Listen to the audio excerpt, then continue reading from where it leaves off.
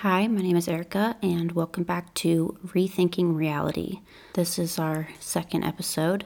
First, with me actually knowing the name of the show at the beginning. Pretty exciting. Just popped in my head this morning, and I was shocked. I think that might actually be a good title.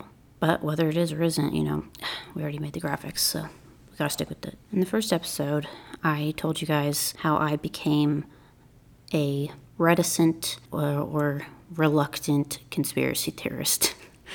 I have never been a conspiracy theorist. And still, I guess I couldn't just consider myself one across the board because there's a lot of them I absolutely detest. But I now believe in some things that would be generally considered pretty crazy because I've just seen overwhelming proof of them. And the very first thing that made me realize that the rules of this reality were not what I thought they were is when I realized that we all have parasites. And that's not a crazy thing to say. The more I learned about the science, the more I realized that is an absolute surety. And that means a lot of people have to know that already. And we are not admitting it. And there is an active campaign to maintain the delusion and absolute lie that parasites are not really a problem in the United States. Hi, this is future Erica while editing, and I just wanted to let you guys know that I was sick when recording this, so I apologize for the vocal quality, but the content is very good, and so I still wanted you to be able to hear this episode.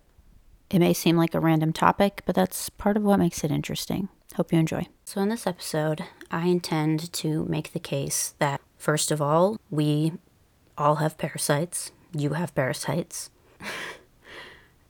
And that to acknowledge that fact and to believe in it is actually the more rational and logical perspective than to deny that we do, and that there are a lot of parasites endemic to the United States that we say we don't have here. Secondly, I will make the case that those parasites are capable of affecting us a lot more than we acknowledge or maybe even recognize. And I will tell you why I think they are already doing so. If you heard my cat, she just came up and sit in my lap. Her name is Zoe. I think that the first 2 points, regardless of your current position on parasites, by the end of this podcast, I think you will either believe me or be able to acknowledge that this belief in parasites and in the ubiquity of parasites is logical and rational and not crazy. I don't expect you to immediately agree with me about how they are already affecting us and if they are already affecting you, because I have learned that is a lot harder for people to swallow, and that takes more time. So that's okay. So I didn't start out a parasite person. I didn't have any particular interest in them or knowledge about them, and it is a frequent perception that people who think they have parasites are just obsessed with parasites and convince themselves that they have them. And I just certainly know for myself that can't be the case, because I definitely had no desire to believe this. I had a lot of desire to not believe it. And the only things I can even think of hearing about parasites or ever talking about them is the jokes that people make about tapeworms. I knew I had given my dog's dewormer. Never really thought much about that. I know my aunt got Giardia once, and it was supposed to be really bad. And funny enough, I had a friend come back from Mexico, and she had a lot of stomach issues after she came back. And this was just shortly before I got sick. And I remember her telling me that she thought she had a parasite. And it sounded pretty nutty to me. I didn't tell her that or say, I don't believe you, but I do remember thinking, it sounded very weird to me. I thought it was like a really strange thing to jump to. Like I would have thought, E. coli or salmonella or something. I will probably tell the full story in future episodes, but in short, for the first month I was sick, I had absolutely no idea what was going on with me. So I didn't start thinking parasites until at least about a month in. What happened, the very short, simplified explanation, is that I got extremely sick out of nowhere. It was a very, very weird kind of sickness where like a bunch of things happened to me that had never happened to me in my entire life.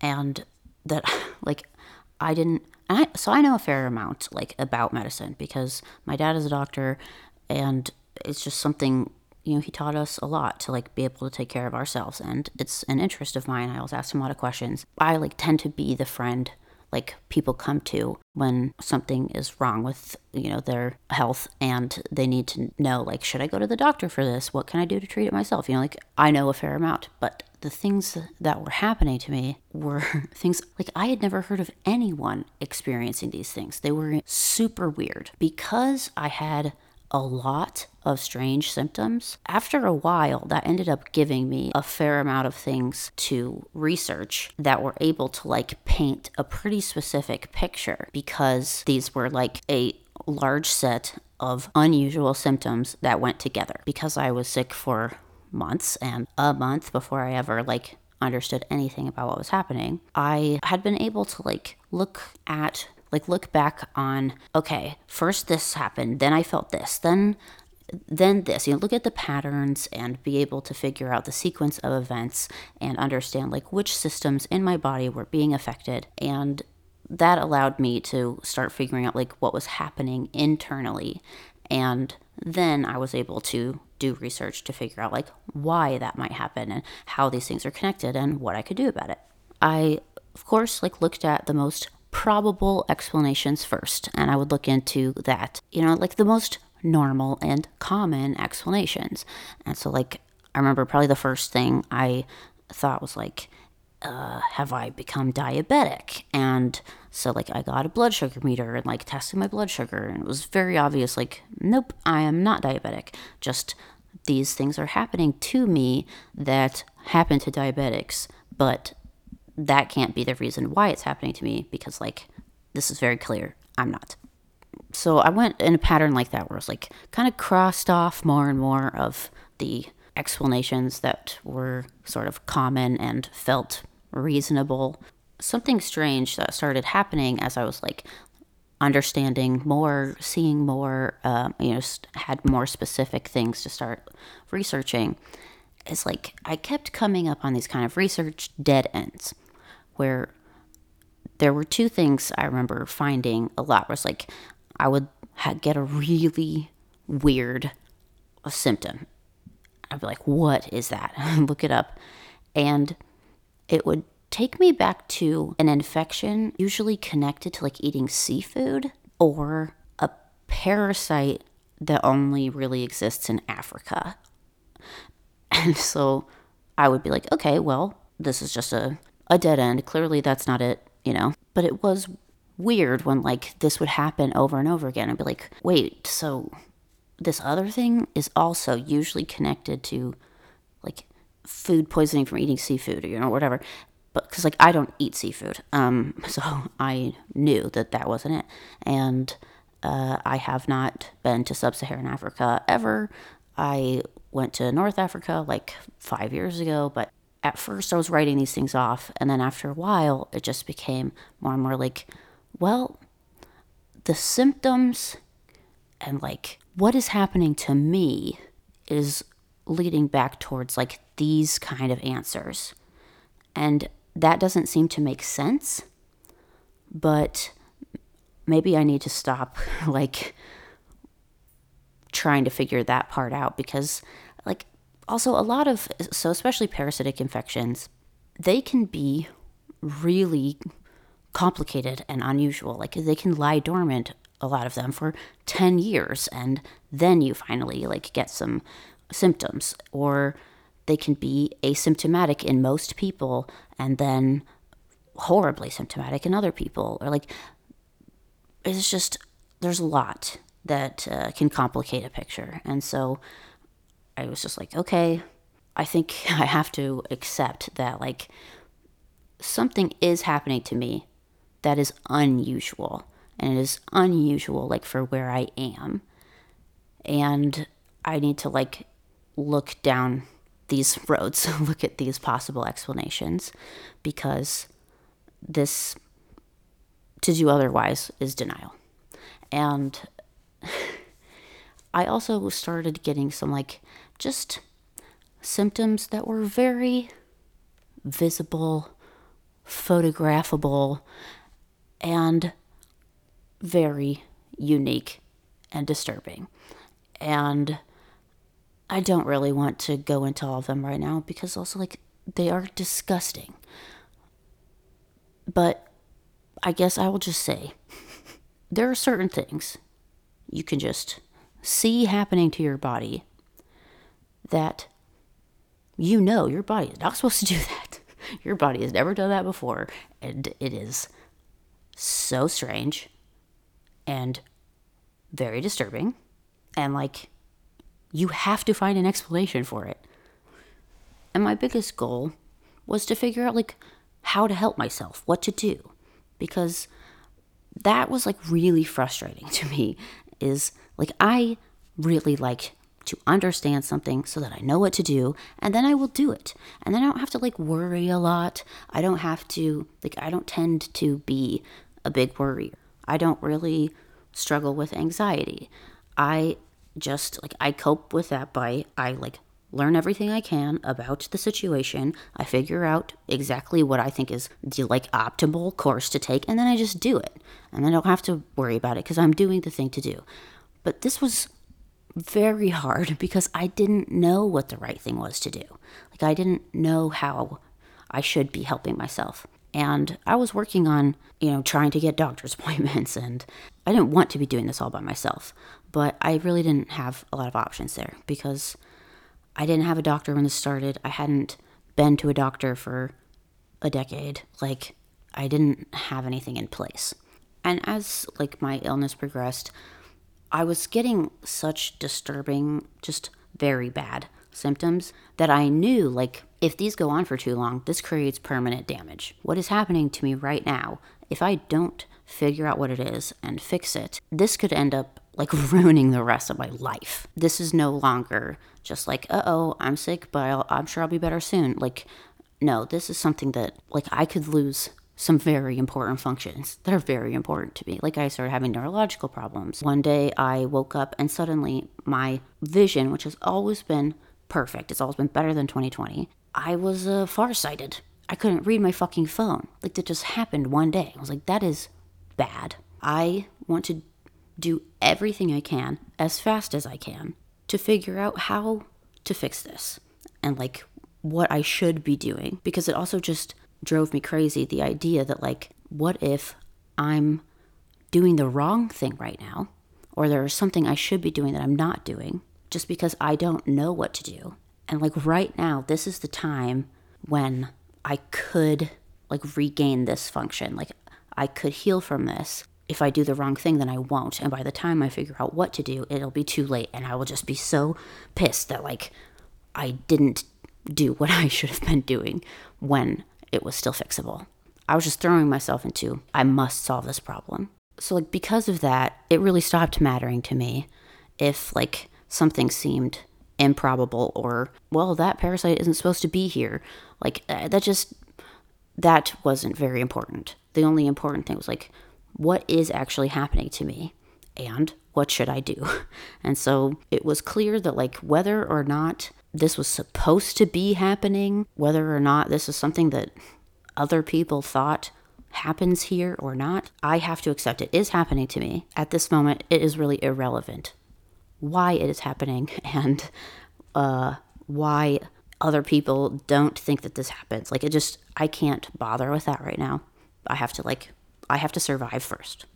Another factor that made me start being comfortable with like looking at explanations that I would have previously dismissed as just impossible is that the more I learned about just medicine in general, but also like infectious disease and then parasites most specifically, is that the common knowledge about them is not accurate.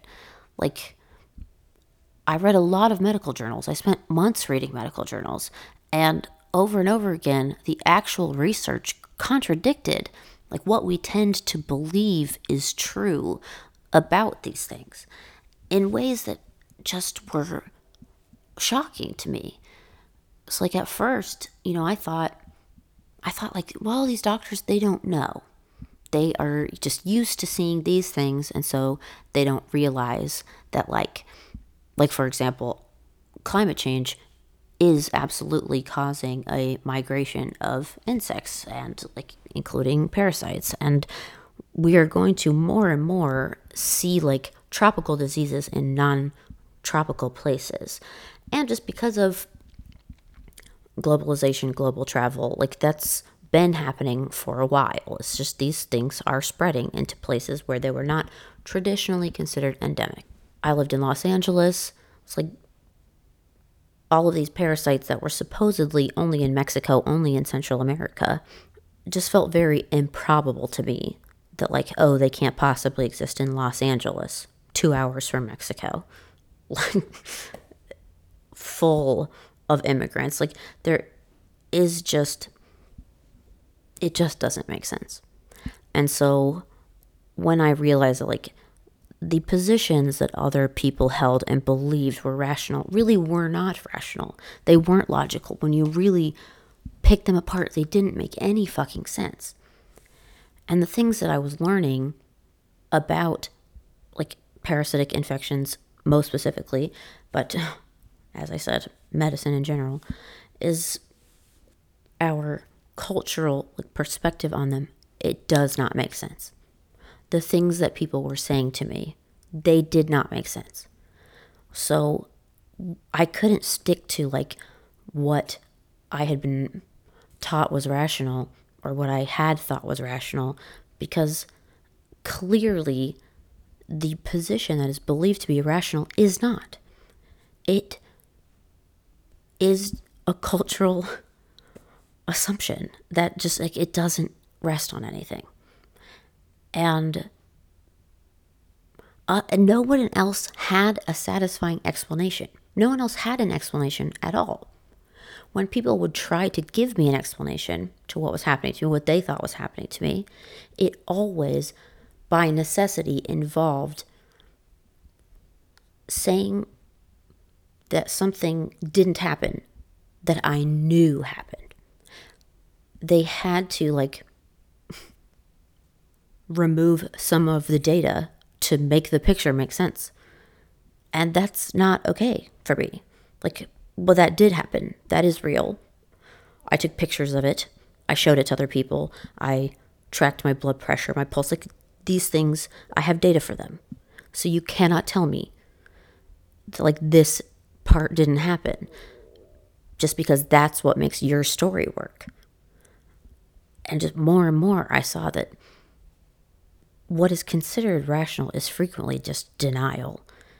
And I couldn't put stock into like what my society, what my culture thinks is real, because they don't fucking know.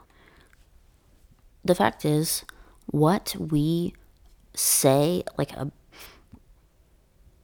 in the US, what we tend to believe is the truth, like about parasites and infectious disease, is just not supported by like the actual research. That's like when you go talk to your doctor, what they know about parasites like doesn't actually square with what like parasitologists know about parasites. Like it's weird.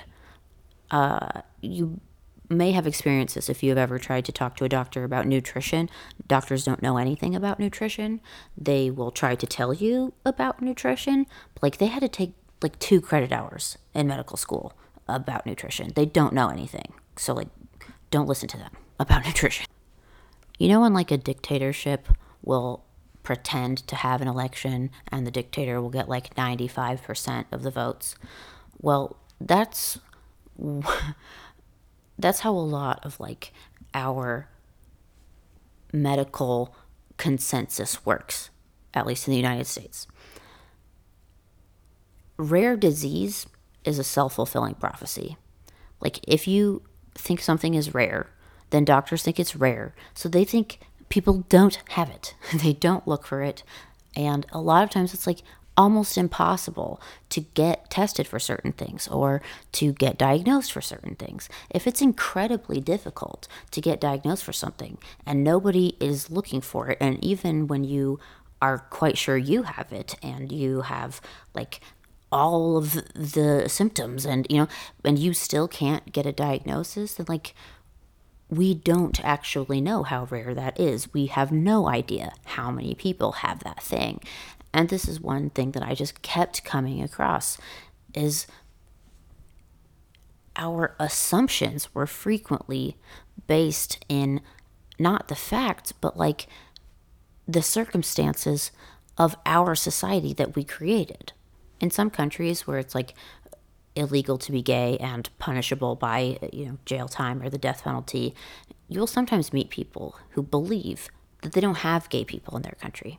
They'll say like, oh well, gay, the homosexuality, that's a Western thing, that's like in the US, we don't have gay people in my country because it's not safe to be open as gay, and so very few people or no people are going to do that. And so, yeah, they don't know anyone who has ever said that they're gay. But they're not able to. There's no way for them to do that. But then people just look around and go, no one has said they're gay, so obviously no one here is gay. That is exactly how the medical consensus works in the US. Assumptions and built-in biases create policies, and then the policies are self-fulfilling. Another thing I noticed is that, so like I spent months just reading medical journals all fucking day long. It was like I was very focused on figuring out what was happening to me. And for a long time also, I have really wondered what the deal is with like the chronic illnesses that affect neurodivergent people. Like, why do so many neurodivergent people have these same chronic illnesses and they are so underdiagnosed? We say that they're rare, but like I know so many people who have them, and so many more people who I would say clearly have like every sign of it, but like we think you have to be diagnosed with something to have it. So like people just assume, I've never been diagnosed with that. No doctors brought it up, so I don't have that. And it's just, we have an incredibly inaccurate picture of like what the human body actually is, how it actually functions, because we think that it's just like what the standard that was invented by like white men in the 18 and 1900s, like that's the human body, that's health. No. I researched everything that like happens to neurodivergent people to try and figure out what was happening to me. What are all the possibilities that could be going on here? One like really horrifying thing that I found is so often there are really like two names for every disease. There's supposedly like two different diseases, but you look into it and they function exactly the same way. They do the same thing. But one is considered like a mysterious chronic illness with no cause or cure. And frequently it affects women mostly. And then the other is like an infectious disease that has a cure. It has a cause, it has a cure. It's exactly the same thing as the chronic illness. So it really makes you wonder, like, hey, all those people with that chronic illness that people just tell them is in their head, or they need to get used to it, or, just there's no way to cure that. We have no idea what causes that. Have they been tested for this bacteria or parasite, that this group of people over here have? Like, honestly, at this point, I very much believe that, like, if you gave every mysteriously chronically ill person in America, just everyone who's like fibromyalgia, chronic fatigue syndrome, these things that, or just we don't know what's wrong with them, but they're sick.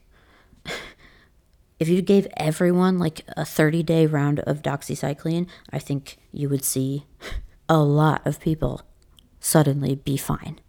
I don't know how many, but like, I don't know. I'd wager to say like half.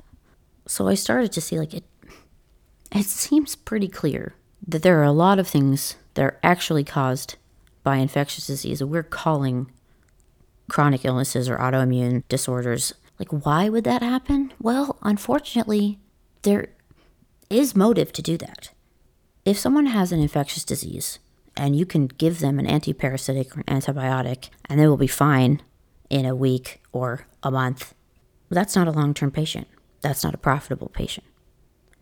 If you tell them, oh, actually, your condition is degenerative, we don't know why it happens, and we don't know, there's no cure, but there are these treatments. There's these immune modulators. We can treat the symptoms. Like, you'll have to be on things the rest of your life. Well, now you're a fucking cash cow. Anytime I get interested in something, I want, like, a full, comprehensive, big picture view of it. It's like I assemble, it feels like a 3D model in my brain. I need every part until it's almost like this tangible thing. I can walk all the way around it and I can see it. And then I'm like, okay, now I can analyze it and come up with opinions. But before that, no. I cannot accept just like statements that there is nothing to back that up. It's just like, well, everyone knows this. Everyone thinks this. Like, that doesn't mean anything to me. Over and over again, more and more in my research, I kept finding that like the data would say one thing, but then the analysis of that data, the conclusions drawn from it were,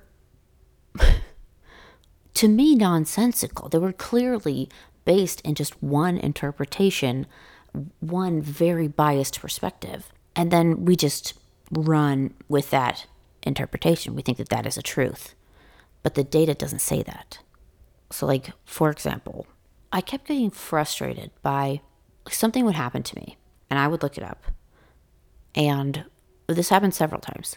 I would find something that was happening to me was considered like a complication of obesity. And it would say that like one of the causes was obesity. And so the treatments were all like, lose weight and watch your calories and stuff.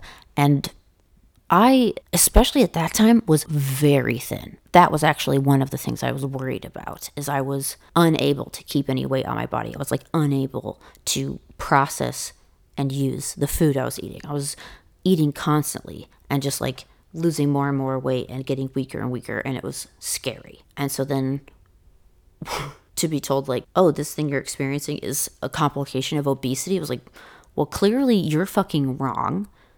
And maybe obese people are also experiencing this, but obviously you have the order of events wrong.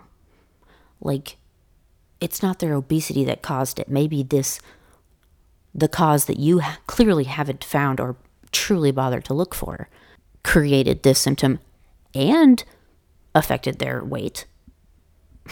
But like over and over again, I saw that medicine wasn't actually about like finding the true causes.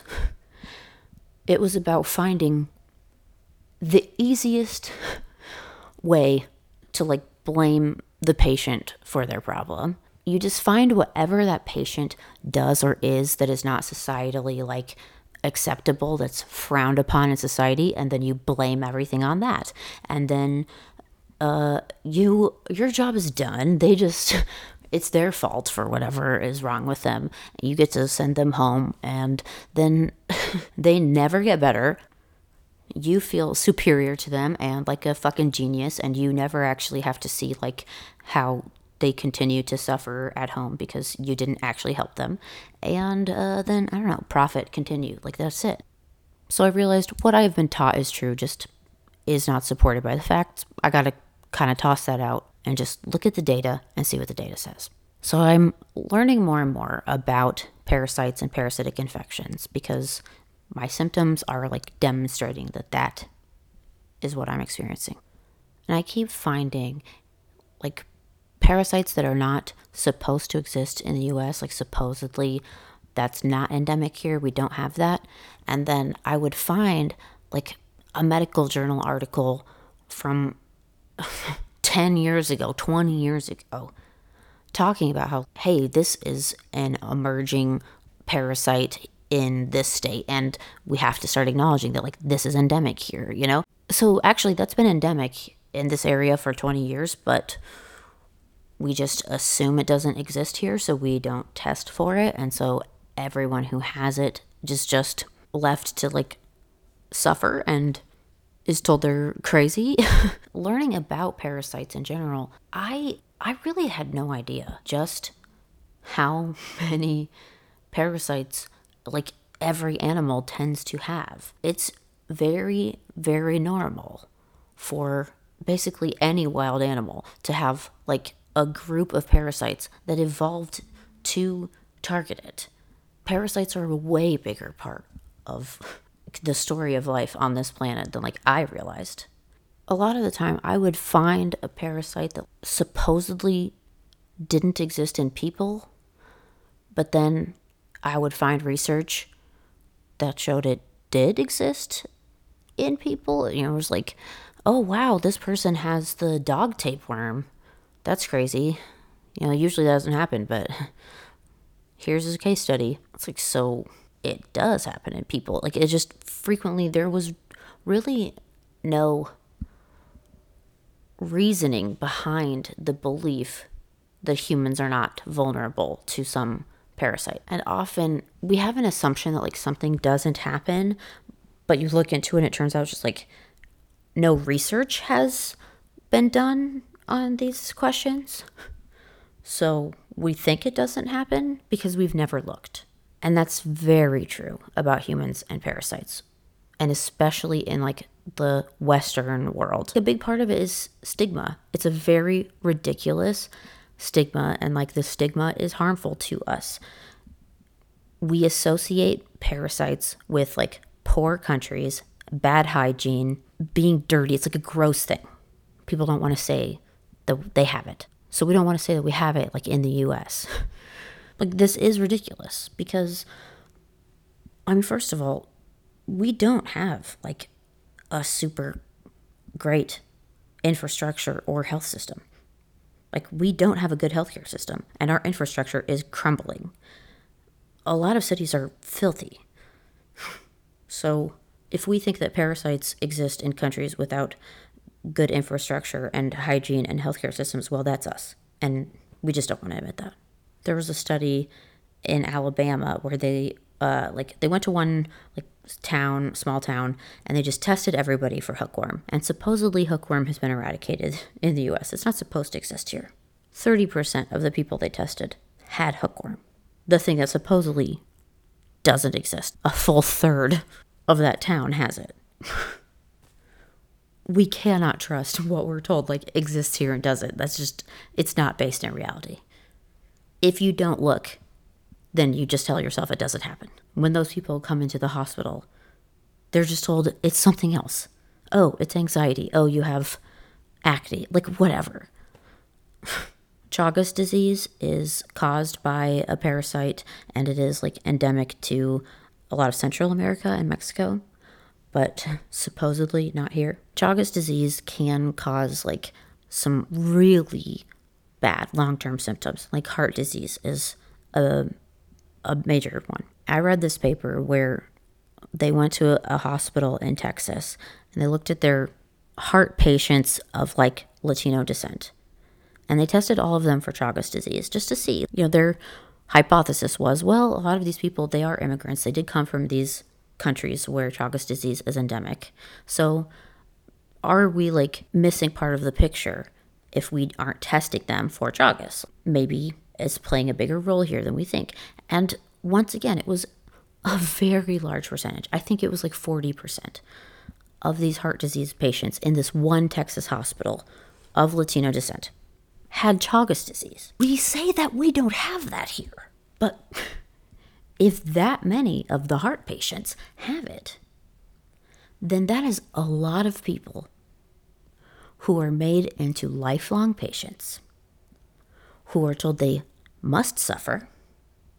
They are responsible for what is happening to them because of their bad lifestyle choices. And they need to come back every month and spend more money and then eventually die when there is just like an anti-parasitic they could have taken and then been done with it. But that doesn't make us money, does it? It becomes quite clear that the healthcare system does not want to cure people because it's set up as a business. It's supposed to make money, not help people. And anytime you have healthcare that wants to make money and not help people, well, yeah, it's going to make money instead of helping people. We tell people who have infectious disease that could be cured that they have a chronic illness based in their own lifestyle choices. I was having this problem for a while where my legs, well, my whole body would swell up, but very common, my legs would swell up. And within 20 minutes, they were twice the size they normally are. Like, I would have to go change pants, change underwear even. Like, I was in a different body than I'd been in 20 minutes earlier. The first time this happened, it was terrifying. And so I went to the ER. I was also, there's a lot of other things going on. I was also having a hard time breathing. There were a lot of reasons to go. But it was like, it was something very scary that had never happened to me before. Then I don't even want to tell the whole thing because it was honestly a very, very disturbing experience. They made me wait in the waiting room for a long time. I had a seizure in the waiting room. They ignored me. It was horrible. But when they finally brought me back 4 hours later, they looked at my legs and said that they didn't see any swelling. They didn't see any water or air trapped under my skin. I was like, well, what is it then? And she was like, well, there's muscle in your leg and then there's fat. She thought my legs were just fat. My legs that had been half the size that morning. And that's when I realized, oh, you don't even know what fat is. Doctors don't even know what fat is. You're telling me that the logical, rational, scientific explanation is that somehow I gained 20 or 30 pounds in 20 minutes? What is that? 30,000 calories? Did I eat 30,000 calories this morning and it immediately metabolized into fat? Like, that doesn't make any fucking sense. That's not rational. That's not scientific. I look back on times when I'd struggled with my weight and I realized, oh, that's why everything they told me never worked. And when they'd say this, it's calories in, calories out. It's math. Well, that never worked for me because it wasn't math. Because I would follow their fucking formulas way, way more closely than most people are probably even capable of. And it wouldn't do what they said it was going to do. And so I would say hey, this isn't working. And they would assume it must mean I'm eating more than I'm telling them. I'm eating more than I think. Well, what kind of salad dressing are you using? Vinaigrette can have a lot of calories because of the oil. It was just insane. I looked back on it and I realized, wait, I gained weight very rapidly for no reason when I was very sick a few different times. And now it's happening to me over and over again, back and forth on a daily basis. And so I can see this is not fat. It can't be. That's not possible. Also, it's not water. It's non-pitting edema. It's lymph. It's lymphedema. It's immune related. And lymphedema is a thing. So lymphedema is non-pitting edema.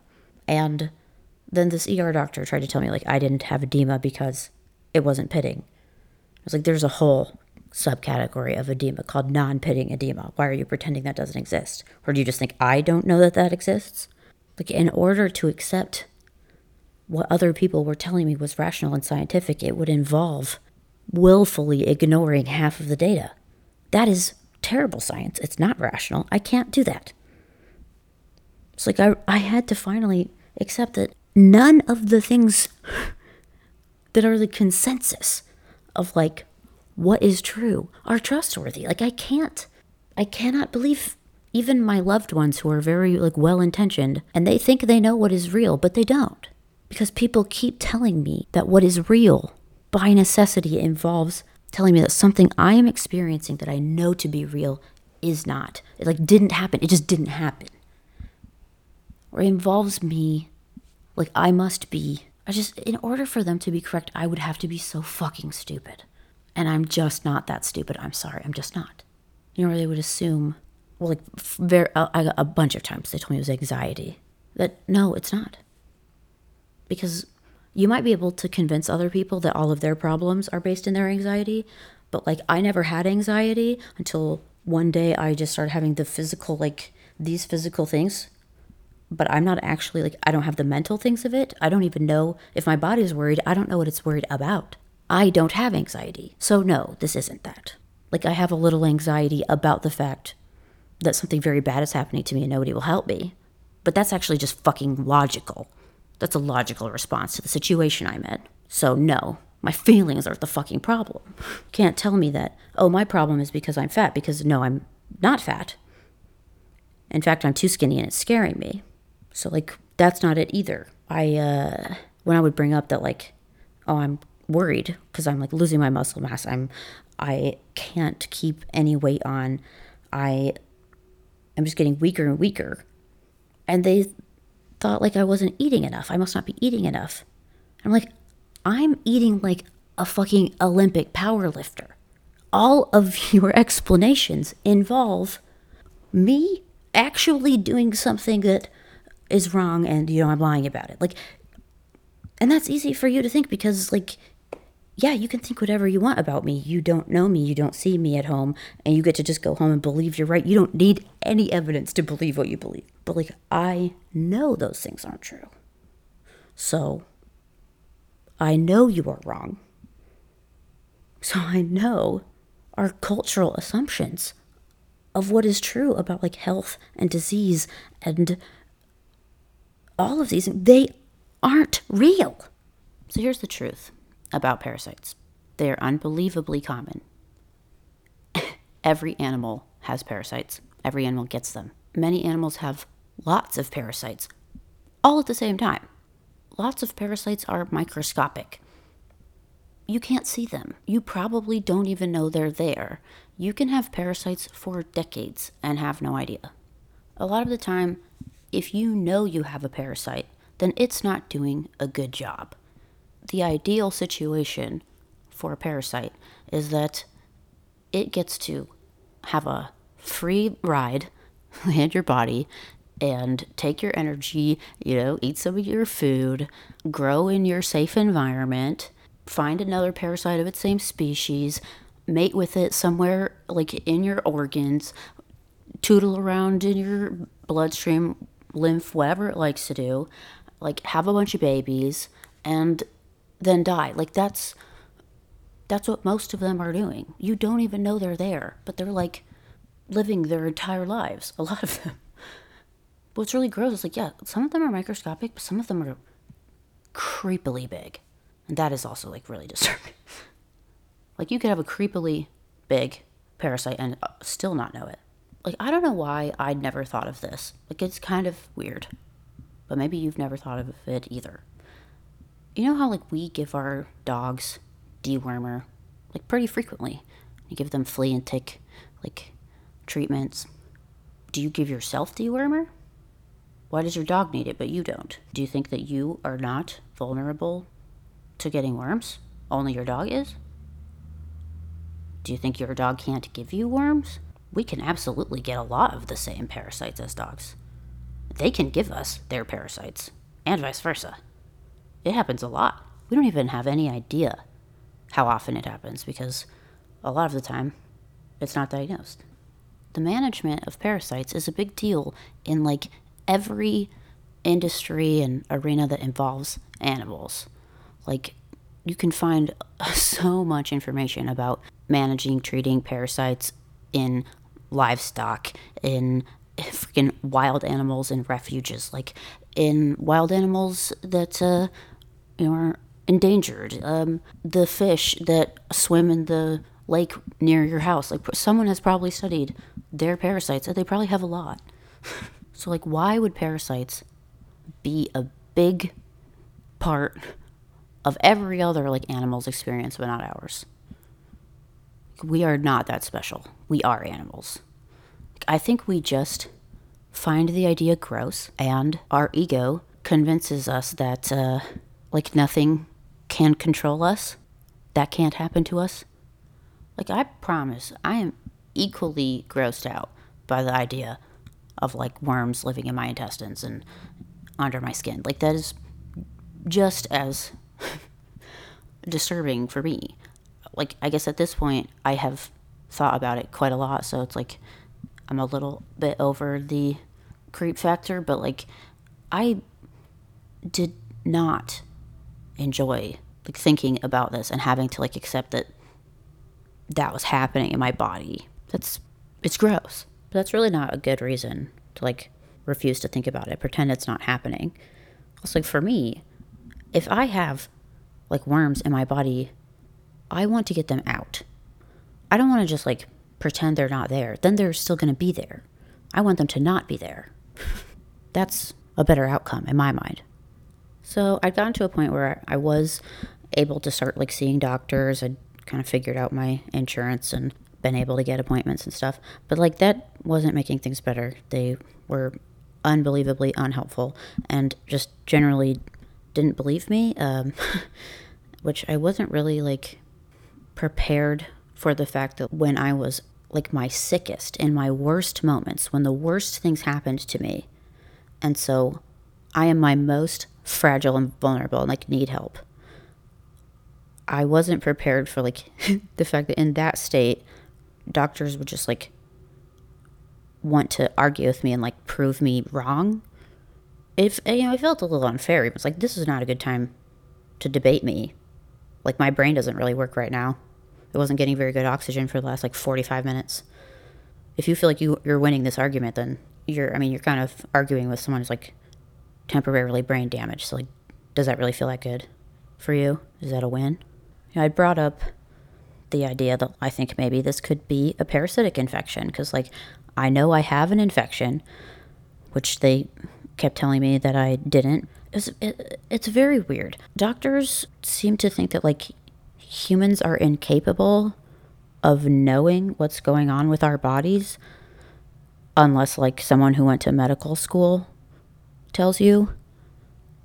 Like, I don't understand how you could not know if you have an infection.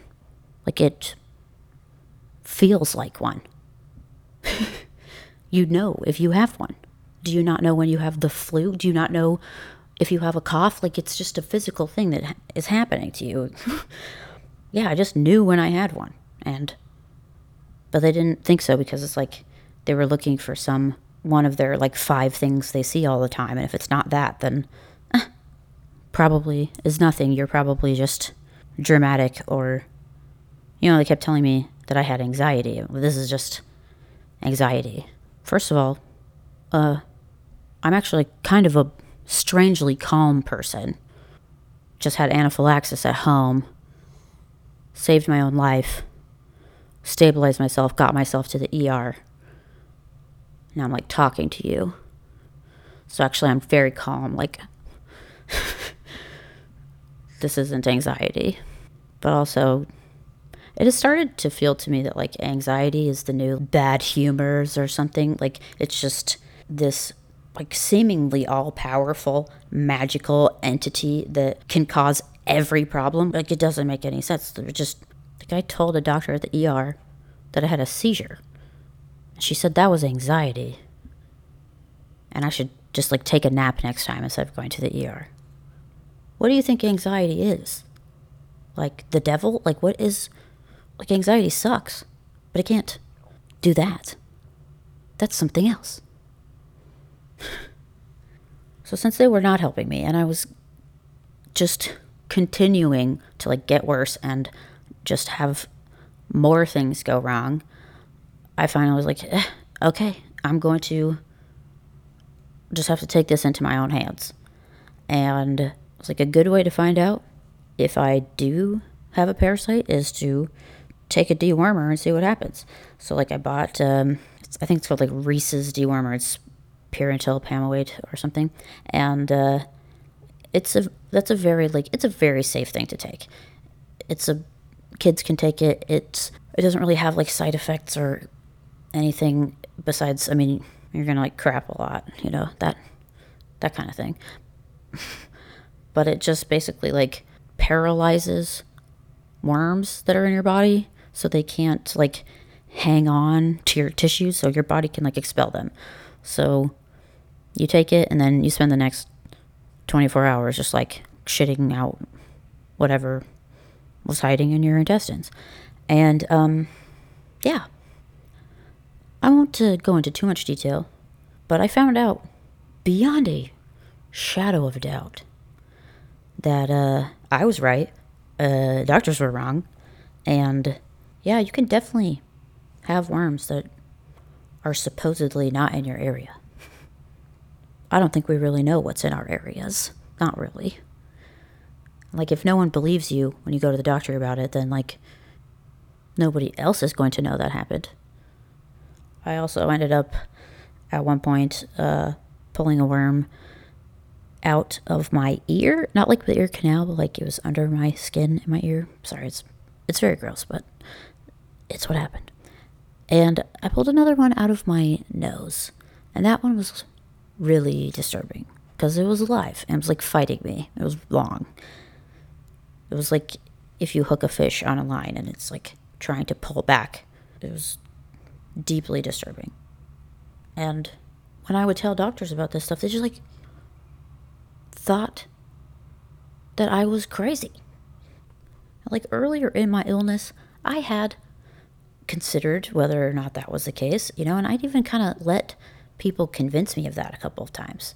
Early on, that was easier to accept and believe than, like, no, I have to, like, shift my entire concept of reality and accept that, like, things happen that everyone says don't happen. It would have been easier to just be crazy. And also, then that would mean I wasn't truly in, like, mortal danger. Like, if I'm crazy, then I don't actually have worms and they're not going to kill me. Like, that's good news. So, like, I wanted, actually, to believe that. But on the couple of occasions I did kind of, like, let myself be convinced of that. Then, shortly after, I would have something else happen. Very physical, very real, very obviously, like, not of my mind's making. And now I was more sick even than I was before, and I had wasted the last, like, 24, 48 hours pretending I was fine and, like, wasn't any closer to figuring out what was happening to me, and now I'm just sicker and feeling worse, and, like, I'm just in a worse position now. And so eventually I had to just decide, like, I'm not allowed to believe that anymore. I'm not allowed to be convinced of that. Like, I know that these things are actually happening. So even when I'm, like, unable to think well because my brain hasn't been getting very much oxygen and I'm exhausted and sad and tired and in the ER, even then, if they tell me that something isn't happening that I know is happening, I cannot believe them. I'm not allowed to. And making that decision did help me. So then when people would try to convince me of the extremely illogical, irrational position that these experiences I was having weren't happening, when, like, no, I didn't pull a worm out of my nose, even though I have pictures of it. I've showed it to other people. They can see it's a fucking worm.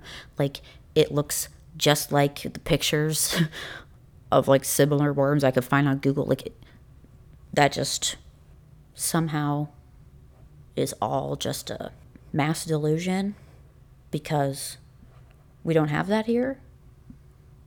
Even though, like, a lot of these parasites that they're saying we don't have, they have in Mexico. Mexico is very close to Los Angeles. we have a lot of people, like there's a lot of travel and migration of people, and then also climate change is happening. As the climate changes, we're going to see a movement of animals, microorganisms, bacteria, parasites, everything. They're going to migrate. This is already happening. Lots of things are like spreading more northwards than they've ever been.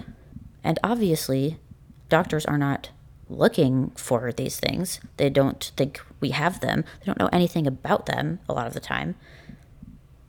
They don't even know what to look for, what they're looking at. So when that does happen, that, something that was endemic to Mexico or Central America, but not LA, it gets here and it's making people sick. It's going to take years of making people sick before we've caught up to the fact that that's what's happening. So I'm not willing to just suffer and deteriorate for years until doctors get their shit together. For a long time, I kept looking for one rational explanation, because I have been to countries where some of these more exotic parasites, or so we think, where they are endemic, and I have some experiences where I'm like, I could have definitely gotten something then. I got very sick in Vietnam, and I thought it was food poisoning, but I really didn't know what it was, but it was really rough. I got really sick after I went to Egypt because I was a dumbass and I drank the water once. But then I couldn't leave my apartment for 4 days. Couldn't really leave the bathroom for 4 days. It was really bad. And I'm reading about these things, okay, what parasites are endemic to Vietnam and to Egypt. And they have things that I could have gotten that long ago, and then they're asymptomatic for a pretty long time, and then they took advantage of my lowered immune system right now, and that's why I see them now. There could be explanations. But then finally, especially once I got to see a couple of the worms that were living in my body, those supposedly only exist in Africa, in countries and places I've never been. There's no reason that fits within the rules of this reality why I would have that. So I decided to give up on trying to find an explanation, or limiting myself to an explanation that would make sense with, the prevailing knowledge and beliefs. I decided I didn't need to know how this happened, because, well, I really want to know that, but I didn't need to know that in order to be sure of what was happening and figure out what to do about it.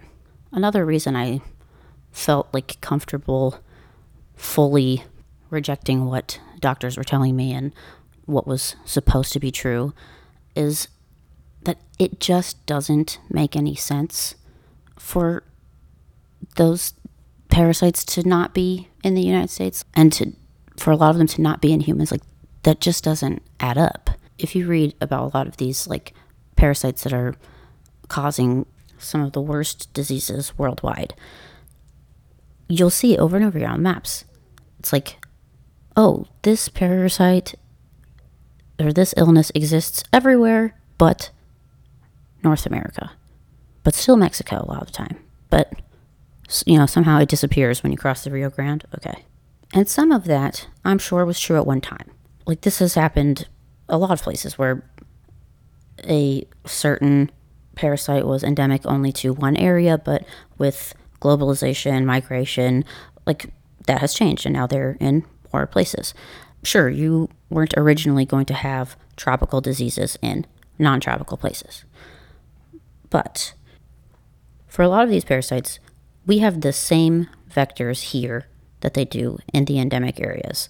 We have black flies, we have mosquitoes, we have copepods. We have the same things that cause problems in sub-Saharan Africa. We have them here too. So it's not that can't happen.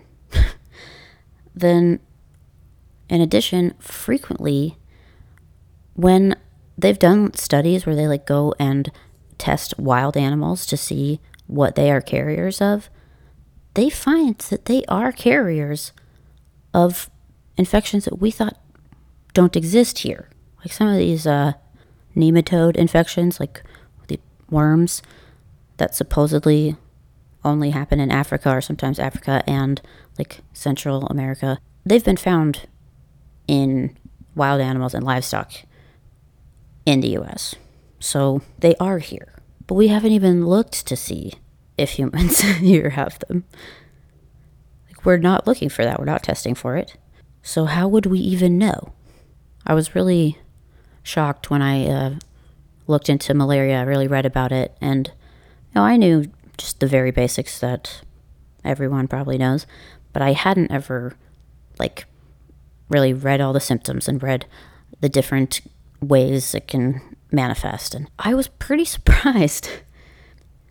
A lot of, like, especially the low grade and early infections, they are pretty nondescript. It's not obvious, oh, this must be malaria. A lot of times it's people think it's a flu or food poisoning or, you think it's something else. So people could get malaria in America all the time and we would have no idea. Because even if they went to the hospital for it, they wouldn't test for malaria unless they said, and I just got back from India or whatever. We think it's not here, therefore we can't know if it is. And there are stories of like people here getting parasites that are not supposed to be here or are not supposed to manifest in humans. Like you can find stories like that and it'll always be presented as like, oh, this crazy thing, can you believe it? Like, so there are stories. People do get those things here, and not always for any kind of reason that we can deduce. I also noticed a disturbing trend that sometimes when I read about like an infectious or parasitic disease endemic to a different area, it looked and sounded just like an illness we have here. But here, that illness is considered a chronic illness of unknown cause with no cure. When this really stuck out to me was I was reading about lymphatic, I honestly don't know if it's filariasis or pronounced a different way, but let's go with that. Reading about lymphatic filariasis, that is it's an infection by a parasitic worm that is transmitted to humans through a mosquito bite. They live in your lymphatic system and they're unbelievably tiny little worms. You don't really see the worms, you just see the effect. And they can like really permanently fuck up your lymph vessels and cause a lot of swelling. And this also like increases people's risk of bacterial infections of the skin, which then like hardens the skin and it turns into what they call elephantiasis. At this time, I was looking into like everything lymph related because I knew that something was up with my lymphatic system. Something was wrong there. That's not something that's like easy to figure out, even like which doctor you should see. It's not really a specialty. It's not really a group of diseases that like we focus on. But I knew something was wrong with mine, so I was looking into all the potential things that can happen. So I'm also reading about lymphedema, which is a very underdiagnosed issue. In the US, we tend to associate lymphedema mostly with cancer patients because if people have been through radiation, if they've gotten like a lymph node removed, they are at a bigger risk of lymphedema, but you don't have to have gotten radiation to get lymphedema. Like, it's pretty common. We just don't really acknowledge that because we don't know why. And Western doctors just tend to think like if they can't explain something, then it just like doesn't exist or doesn't matter. That's not true. Something sad about lymphedema is a lot of times we just look at people who have lymphedema as just like fat and assume that it's because they ate too much. We try to constantly bullying fat people as a society, saying, oh, well, you need to lose weight, for your health. But that's not what's happening when just like your body is becoming significantly bigger because of an overproduction and like a stagnation of lymph. Like that is not going to be affected by how many calories you eat. And if you're focusing on it as fat, then you're not seeing what's actually happening. Interesting, there's a like related condition called lipedema, and lipedema actually is fat, but it is also like it's an abnormal accumulation of fat that just sort of like proliferates on its own, and it's very painful, and it like kind of develops in like sort of unusual areas. Like they'll get a bulge of fat around the ankles, and places that just normally fat doesn't settle if it's acquired by your habits. And again, we don't look at that like as an illness, as a symptom, something we should help people with. We just make people feel bad about their bodies and blame them for their problems. That's what we do in America. So what really kind of shook me is I saw kind of back to back a picture of lymphatic filariasis and then lymphedema. Like it was two women, and like mostly focused on their legs. And their legs looked exactly the fucking same. It's the same pattern of swelling accumulation.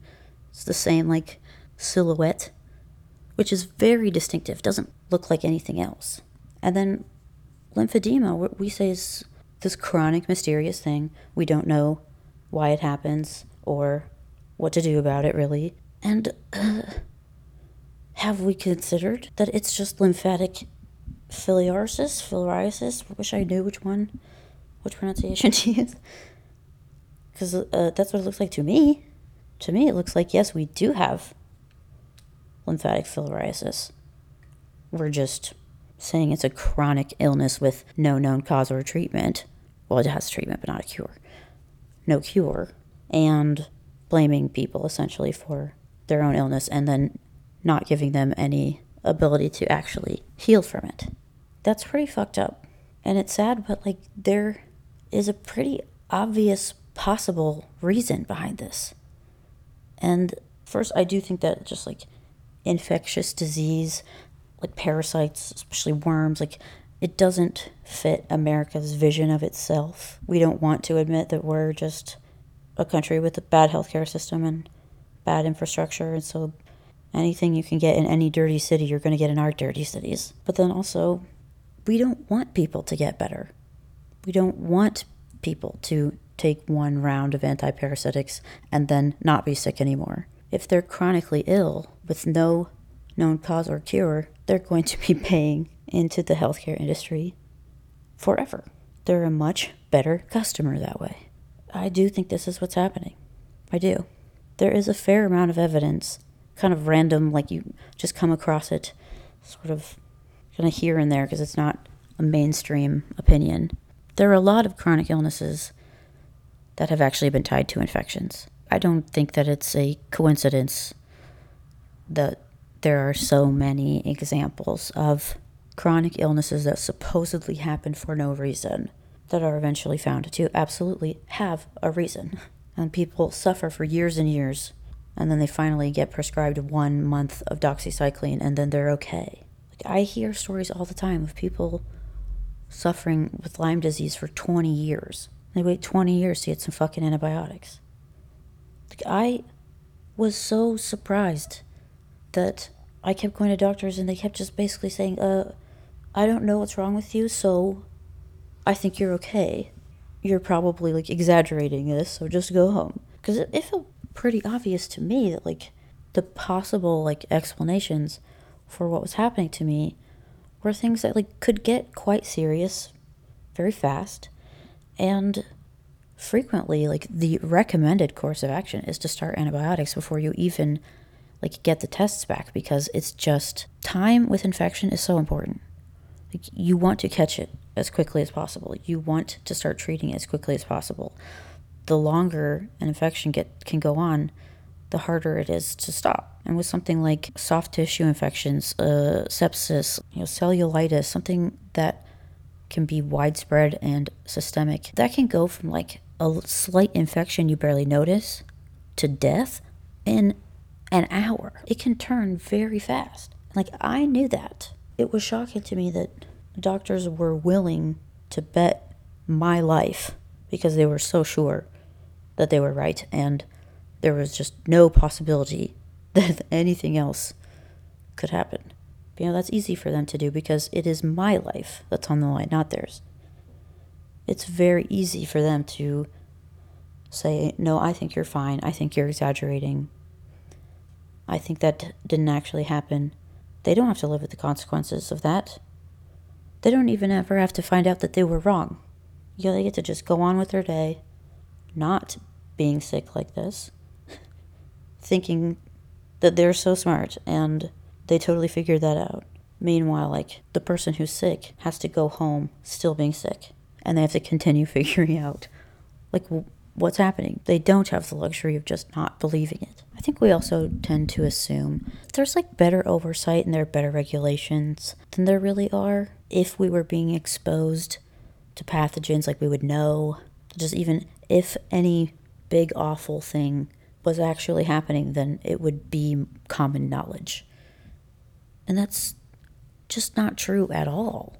I got very interested in cyanobacteria and cyanotoxins because I had an idea that they might be involved in this, but when I started researching it, it didn't seem, at least anyone else was talking about the possibility of undiagnosable chronic illnesses being caused by cyanobacteria. People weren't talking about cyanobacteria in local water systems and stuff very much. And I didn't even know if it was in my area. So I looked it up. And it turns out cyanobacteria is all over the place. And there was a lake a mile away from me that had been found to have tons of cyanobacteria and cyanotoxins in it. And we don't have any standards for how many cyanobacteria can be in your drinking water. That's not one of the things that's regulated. There's a pretty short list of what they actually look for and regulate in the drinking water. And there's a giant list of all the things that end up in the drinking water. So we can't just assume that our government wouldn't be exposing us to this stuff. Yes, they would. Most of the time, we just have no idea.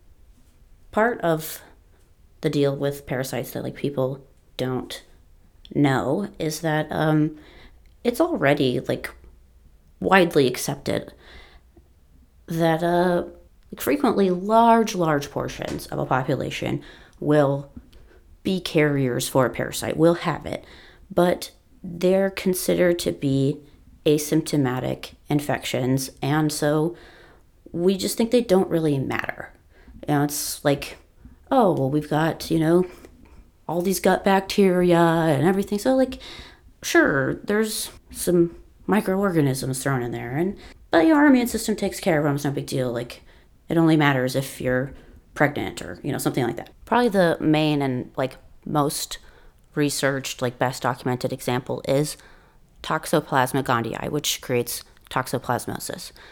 So this is a parasite that cats are carriers of a lot of the time, and it is estimated that depending on the country that they've looked at, 20 to 80% of people are infected with toxoplasma. And it is kind of a lot of times based off of the climate and how many cats are in that country, if that's a common pet to have or not. But toxoplasma is usually considered to only really be a problem if you are immunocompromised, if you have HIV, something like that, or if you're pregnant, because you can pass that on to your baby and that can kill a baby. So a lot of times pregnant women will get tested for toxoplasma, but nobody else will. What's wild though is we're just assuming that these are asymptomatic infections, that they don't matter, because we haven't been recognizing what the symptoms are, and we've been attributing the symptoms to just people's personalities, because parasites actually can affect their host's behavior, their host's personality, and they do that in ways that will benefit the parasite and not the host. So, for example, you may have heard of like cordyceps, which is the fungus that parasitizes cicadas, and it will make them climb all the way up to the top of like a tall grass, where then the spores of the mushroom will explode through their fucking head and like blow in the wind and then go infect others. There's also there's like a worm that parasitizes grasshoppers, and the grasshoppers will go drown themselves in bodies of water so that the worm can get into the water and like continue its life cycle. There's a kind of fish. It's like very common. I remember it's common off the coast of California, but I know it's in a lot of places. And it's pretty much like 100% of these populations of fish are infected with a certain parasite, which also infects birds and snails. And this parasite gets the fish to like swim near the top of the water and like show off more of their body in the sun, kind of like put the side of their body towards the sun, and they kind of glint in the sun. This is not good behavior for that fish because it makes them more obvious to birds, which then come eat them. It is good behavior for that parasite because that's how it continues its life cycle. It needs that fish to get eaten by a bird, so then it will continue its life cycle in the bird, and then the bird will shit it out, and then the snail will like either eat that shit or crawl on it or something. And like it needs all three animals for its like full life cycle. And that is one of the like misconceptions about parasites, is that they don't want to kill their host. That's not necessarily true. Lots of parasites kill their host because that's not their only host. Or they like kill their host more slowly, or like it just, you can't like take for granted that a parasite doesn't want to kill you. So Toxoplasma gondii, which infects cats and rats, and people, but in general their like main host is cats. It like alters rat behavior so that rats will be more likely to be eaten by cats. It makes rats less afraid of cats, and it even makes them like the smell of cats and like kind of be horny for it. It's like my understanding of it anyway. I don't know exactly how it feels for a rat, but I think that is what I don't know. I think that is basically, it's like a pheromone to them at that point.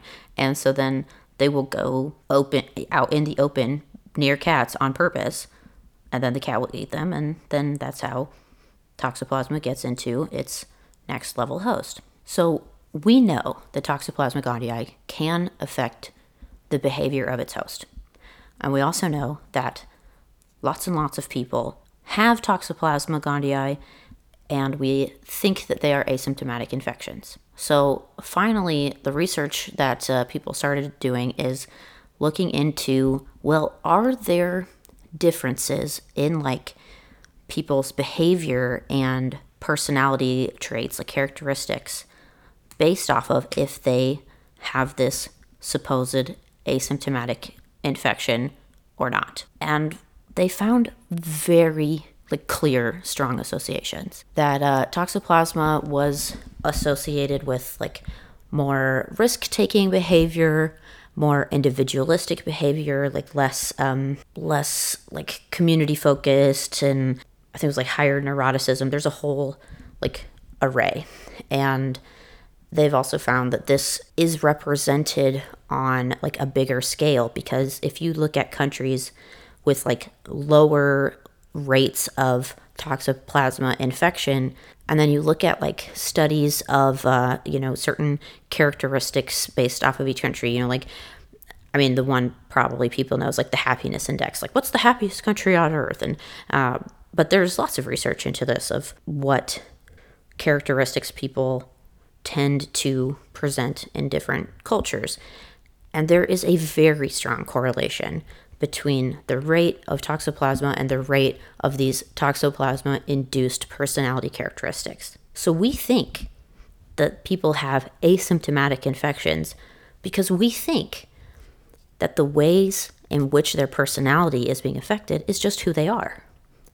And it is undoubted that those people think that their personality is who they are. They don't think it's because they have a fucking parasite. Like, you think that you're you.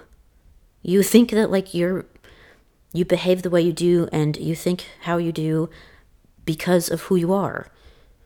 But like that is not necessarily the case.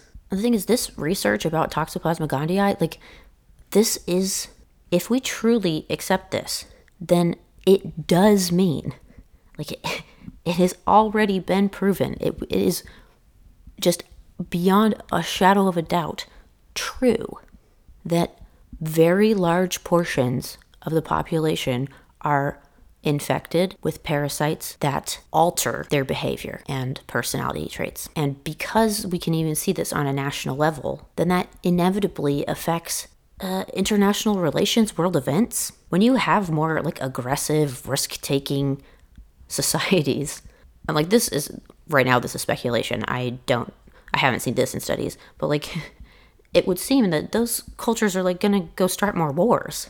Like, are we having wars because we have parasites? Like that, I think that is very probable. So it is a big thing to accept, but like this is what the actual science is telling us. It's just uncomfortable, and it's not how we are like used to thinking about ourselves. So we have a strong tendency to reject it, but I don't think there's really any rational basis to reject it. There's really only a rational basis to accept that, yes, humans have parasites. Parasites are able to affect our behavior. A lot of what we attribute to like just how individual people are, or how people, how humans as a species are, may actually be attributable to parasites and not to actually like us. Because something I've wondered before and thought about is, why do humans act like parasites on the planet? What we're doing to the environment. That is the behavior of a parasite. And that's not really how most animals, like non-parasitic animals, is not how they treat their environment. It's not how we are with the, like, because we're from here. We shouldn't want to be destroying this environment. Why are we acting like a parasite on this planet? Well, maybe it's because we have them. We act like parasite because we are being made to act that way. And then we think that that's just like a flaw of humanity. We don't know we don't know that. A lot of people think that it's just not possible that like parasites could affect, human thought and personality and behavior because like it's just too complex. But I also think that is an unfounded assumption. Because first of all, so I will get into this in another episode because it really requires its own episode. But I started to see the patterns of like what to me started to be pretty clear markers of like parasitic influence on the things people were thinking and saying and doing. There just wasn't enough variation. The patterns were too obvious. I would just see the same dynamics over and over and over again. People would say the exact same thing other people are saying. There wasn't a lot of creativity there. And it was always based in just like a few emotions, a few different motivations.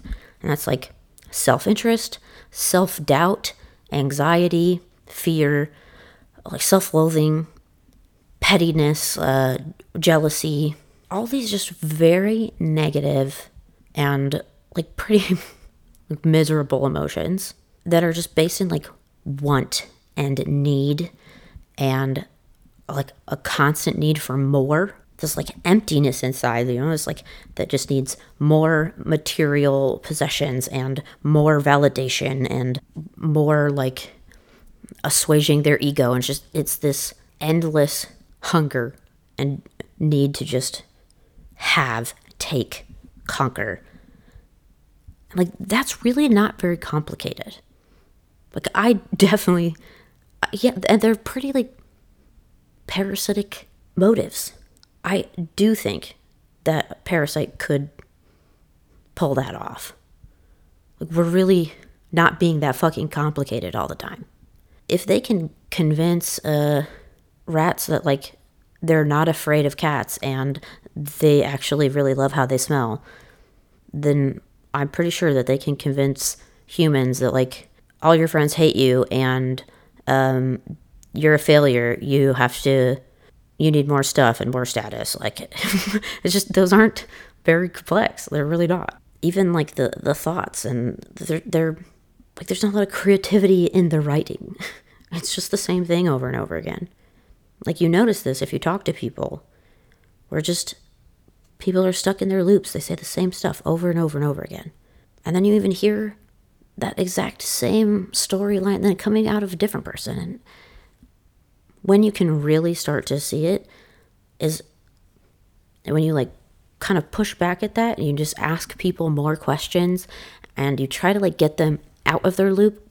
You bring something up to them that is, uncomfortable or that is not what you're supposed to do. Start just breaking the rules of what you're supposed to say and see how people respond to you. Because that's when you really see the limitations of the parasite, because they don't know what to say. So they end up just saying like a few things, and you hear the same things from every single person you talk to, and they're just like defensive and their feelings are hurt and they're like angry, and they'll just like, you're not even listening to me. I'm just saying I'm this kind of person. You don't understand. I'm this way. It's like it started to feel like I could write scripts for people and just I would know what they were going to say ahead of time. Because, well, that was true. So like, do we really think that that is by necessity human behavior and thought? Like, why think that? Is there really enough evidence to support that? I think the only thing that we really go back to as proof of like, no, that can't be, is we just think about ourselves, our own minds, and we feel so sure that these are our thoughts, our feelings. You don't feel like someone else is in control of your mind. And in fact, I think we are programmed to be violently defensive against that thought. That is not something we are comfortable thinking. And so people shut that down very quickly. They don't really allow themselves to even think about it most of the time. And that also is very logical. If you think of like, so for example, if we're going back to toxoplasma with the rats and the cats, that rat has to think that those are their thoughts and feelings, that they actually really like cats. They're really not afraid of them. They really do want to go over there. Parasites are all about hiding. They're all about camouflage. If a parasite is really obvious, it's not a good parasite. If a parasite is affecting your thoughts so that you will behave in a way that goes against your own interests and instead in the interest of your parasite, the last thing the parasite wants is for you to know that these thoughts are not yours. They are given to you. They don't want you to know that. They don't want you to think that. So all they have to do is give you the extra thought that you are the only one who creates your thoughts, and nobody can do that but you. I think they also convince us to always blame ourselves. If you are blaming yourself, you are not looking for who is actually responsible for what's happening. If you think that like your self-doubt and your anxiety is because you actually feel that way, you deep down hate yourself, and this is all on you, then you're not ever going to look for who is giving you those thoughts. Of course, those thoughts would come along with like I just think of it as like, if it's computer code, it comes along with a command that you have to think that's your thought. Like that is inherently part of it so that it will work. I think the two main like tools in the parasite's arsenal are the invisibility, the fact that you don't know they're there. That is a huge advantage. That is a big part of what allows them to do what they do. And the second part is they use the power of extremely painful feelings, trauma, these feelings of rejection, of worthlessness, of betrayal. So I'm certainly not saying like if you feel those things, like that's not real, because your experience of it is real. And it is actually that painful. It is so painful that it works that well. Like, all a parasite has to do to control our entire species and the fate of this planet is just to manipulate our emotions that make us feel really bad and get us to act in ways that are motivated by our feelings and not by our logic. I'll talk more in future episodes about what I think is happening and what my experiences have been. So, like, what I think parasites actually are doing to us. But I hope that this has at least shown how this scenario is possible and maybe why somebody would be able to believe it and have that be a rational belief and not just like, oh, that's Looney Tunes. Sort of to recap in short, we've seen that parasites are more common than we think. They are capable of affecting their hosts in ways that we usually don't know about. We don't really test for them. And there is evidence that parasites that we don't think are endemic to certain areas or don't think affect humans as hosts actually do. So kind of all the pieces are in place. And we can also see things that parasites could be doing to make us unaware of their presence. One last thing I feel like people might be wondering is, well, what about testing? Like, wouldn't this come up in testing? Or isn't this something we could figure out easily in testing? And that is actually another thing that is really complicated, and I think a lot of people don't realize, is not only do we not do tests for a lot of parasites, but the tests that we do frequently are the wrong tests. If you go to the doctor in the US and you tell them you think you have parasites and you have enough, your symptoms are convincing enough that they want to test for them, the test you are most likely to do is a stool test. So you will go home, crap in a jar, bring it back, and they will run it for some of the most common parasites that could be causing your symptoms. So they'll test for Giardia and also bacteria like H. pylori and just things like that. The problem is these tests really aren't perfect because, first of all, even if you have intestinal parasites, you're not going to be shitting them out every time. In fact, that's something that your intestinal parasite doesn't really want to happen. So a lot of the time, probably you're not crapping it out at all. It's going to frequently lead to false negatives. The other problem is fecal tests don't even come close to diagnosing a large percentage of the parasites that are out there. In order to diagnose many parasites that live in your blood, you need a blood smear test.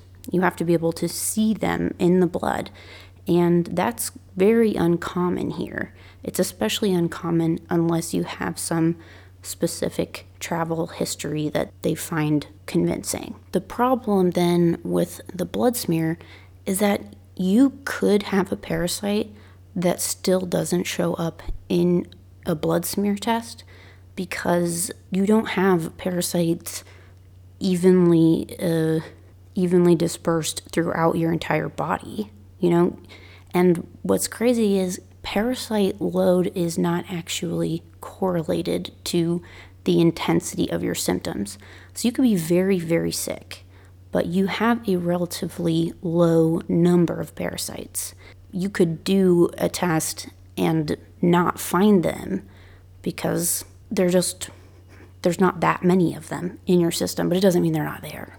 The way we test for parasites, it's like we're not even thinking about intracellular parasites, which some of the scariest ones, if you ask me. These are parasites that live their life inside of your cells. We're not looking for ones that live in your bloodstream. We're only looking at intestinal parasites when they're on their way out. So if it has seemed unlikely that this would be the case because you think it would be, noticed in people's tests? Well, no. There's actually a good reason why we don't see these parasites.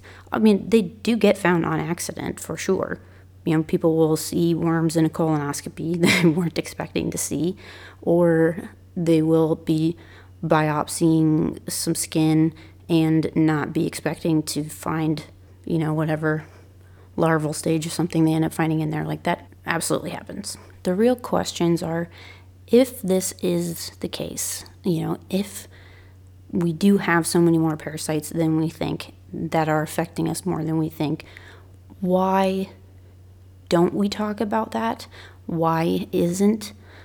Because some people have to have noticed, There has to be a certain amount of a cover-up, I think, it seems to me. So why is that happening? I mentioned a couple potential logical reasons, but that doesn't mean that those are the reasons. So why is this happening? Who does know about this and isn't saying, and why? What exactly are they doing to us? What are the effects? What do we do about it? And those are some of the questions that I hope to explore more in future episodes. Thank you so much for listening to Rethinking Reality. I do hope you subscribe and leave a good review. That would help me out. If you don't like the show, it's just not for you. You don't have to leave a review. You could just not do anything. I don't need to hear that you don't like it. I'm not going to change anything, But if you do like it, I would love to hear that. If you have specific questions too that either about my experience or just what I think about this topic on a bigger level, I definitely want to know what you guys have thought about or not thought about, experienced or not experienced, where you're coming from. So, if I didn't explain something fully enough and you're still confused, I want to explain that again until it makes sense. All right. Stay safe out there, and the next time you get some parasite thoughts about hating yourself or other people, just tell your parasite to fuck off. Your parasite sucks. You're the one that's cool. Bye.